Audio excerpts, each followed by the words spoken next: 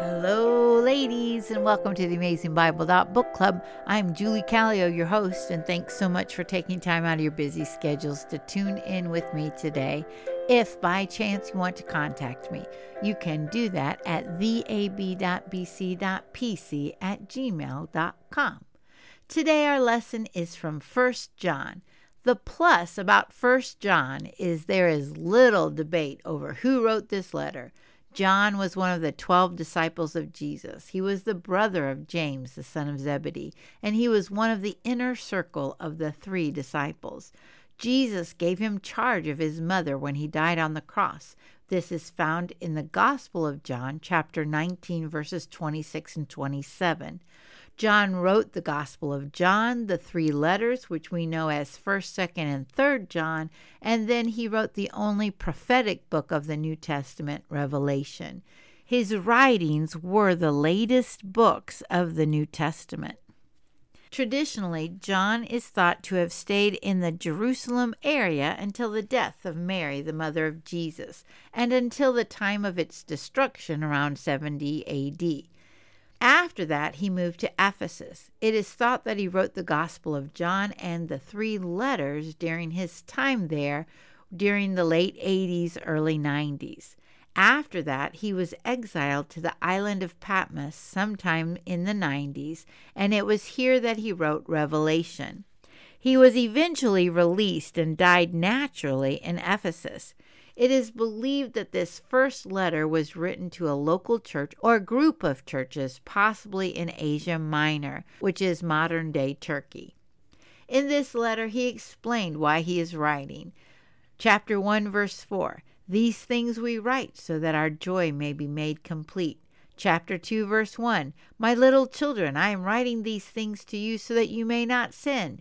Chapter 2, verse 7 and then 8, he says, "I am not writing a new commandment to you." And then he said, "On the other hand, I am writing a new commandment to you."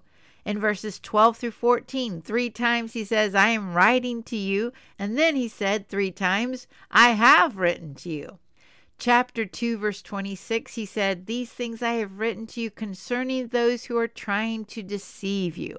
But the one we are focusing on today is the last one, found in chapter 5, verse 13. "These things I have written to you who believe in the name of the Son of God, so that you may know that you have eternal life." Now, today's lesson comes from a lecture by my personal evangelism professor, Dr. Timothy Beougher. Now, let me spell his last name for you because I still don't know if I say his name right. His last name, I believe, is German, and it's spelled Beougher. His lecture was entitled, "How Can I Know I Am Forgiven by God?" He used this last scripture from 1 John. "These things I have written to you who believe in the name of the Son of God." John is writing to people who profess to be Christians so that you may know, so that you can know that you have eternal life. Ladies, as believers, we are not to constantly doubt our salvation. We are to live in a way that we know, and 1 John gives us tests to prove our faith. Now, Dr. Beougher shared 2 important cautions with these 5 tests. Number 1, Scripture mandates the presence of these tests, not the perfection of these things. End of quote. That's because we're in a process of sanctification, the process of being saved and becoming more like Christ. We are not perfect yet. Number 2, these tests are to be the fruit of faith, not the root of faith. What he means by that is we are saved by faith in Jesus Christ and in him alone because he died on the cross for our sins. That is our root. We are not saved because we see these things in our lives. We are saved by faith, but these things give us assurance that God is with us and is working in us. These things show us the fruit. They are in us because of our faith in Jesus. Now, the outward evidence of a changed life, the 5 tests from 1 John. 1 John chapter 1, verse 3. What we have seen and heard we proclaim to you also, so that you too may have fellowship with us. And indeed, our fellowship is with the Father and with his Son, Jesus Christ. Question 1 is, do you enjoy fellowship and worshiping God? Now, ladies, this can be private worship or public worship or both. The next verse is 1 John chapter 1, verse 8. If we say we have no sin, we are deceiving ourselves, and the truth is not in us. Question 2. Do you have an awareness of your sin? Dr. Beougher gave a caution with this one, and he said that some people have a tender conscience where any little sin just crushes them. One thing I have noticed is that the closer I get to the Lord, I have a greater awareness of my sin. For instance, I can't get away with little white lies anymore. Verse number 3 is 1 John chapter 2, verses 3 through 5. By this we know that we have come to know him, if we keep his commandments. The one who says, I have come to know him, and does not keep his commandments is a liar, and the truth is not in him. But whoever keeps his word, in him the love of God has truly been perfected. By this we know that we are in him. Question 3. Do you seek to be obedient to the word of God?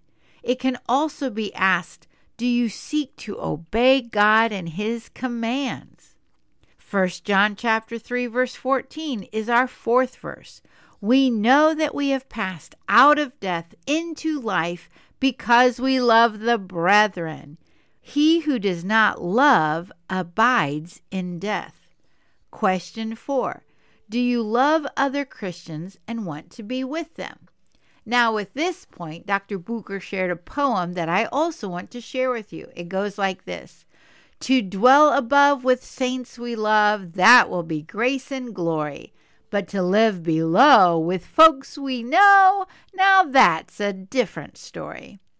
I keep in mind that Paul the Apostle had conflict with Barnabas over John Mark, and that eventually was reconciled. Paul had conflict with Peter, and that became reconciled. So there are times that conflict happen within church and with believers, and it has happened in the book of 1 John 2, which we will look at later this week. But in general, do you love to hang out with other Christians? Now, our fifth question is, do you display the fruit of the Spirit? Here, Dr. Beougher gives two scriptures. The one is 1 John chapter 4, verse 13.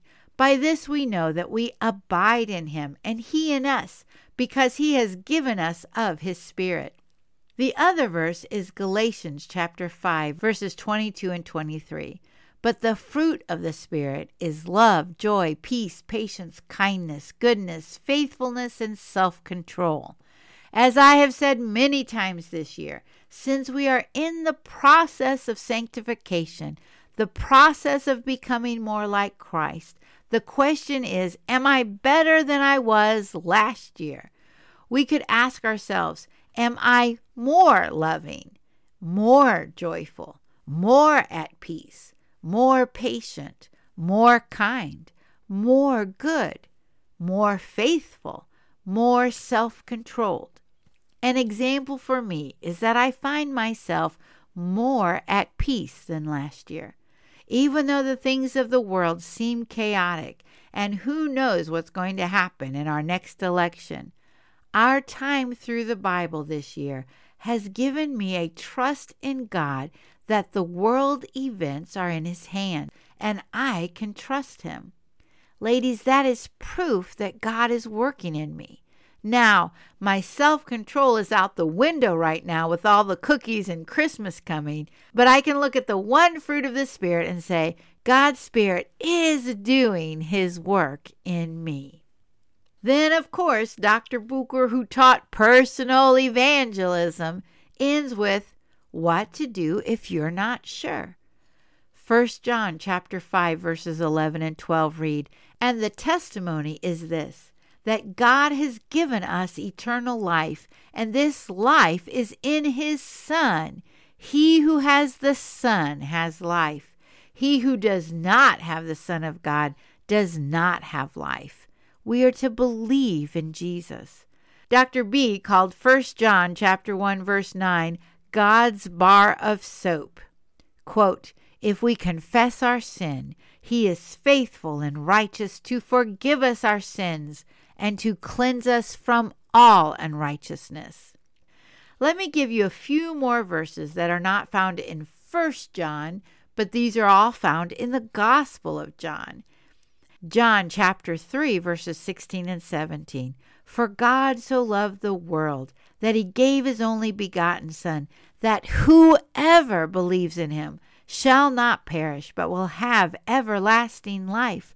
For God sent not his Son into the world to condemn the world, but to save the world through him." Jesus came because he loves you, and that is God's motivating factor in sending his Son. Then John chapter 5 verse 24, "I tell you the truth, whoever hears my word and believes him who sent me has eternal life and will not be condemned. He is crossed over from death into life." And then John chapter 10 verse 28, "I give them eternal life, and they shall never perish. No one can snatch them out of my hand." Ladies, the Lord wants you to be assured of your salvation. I heard a story that a reporter asked Billy Graham about how he could believe in God, and he commented, "Well, I just talked to him this morning."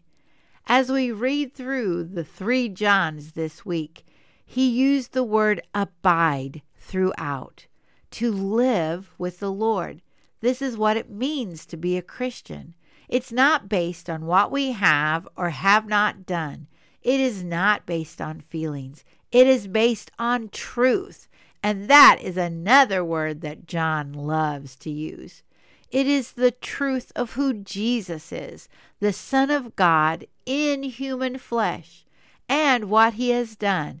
He died on the cross for our sins. He shed his blood for us. Then we respond by either accepting or rejecting that gift. So, if you have heard his voice today, please don't harden your heart and go your own way. Instead, please say yes, and may we become women who abide with our Lord in truth. Let me also say thanks to Dr. Timothy Beougher, who taught me this lesson. I hope that it blesses you as it has blessed me. Until next time, and thank you so much for listening.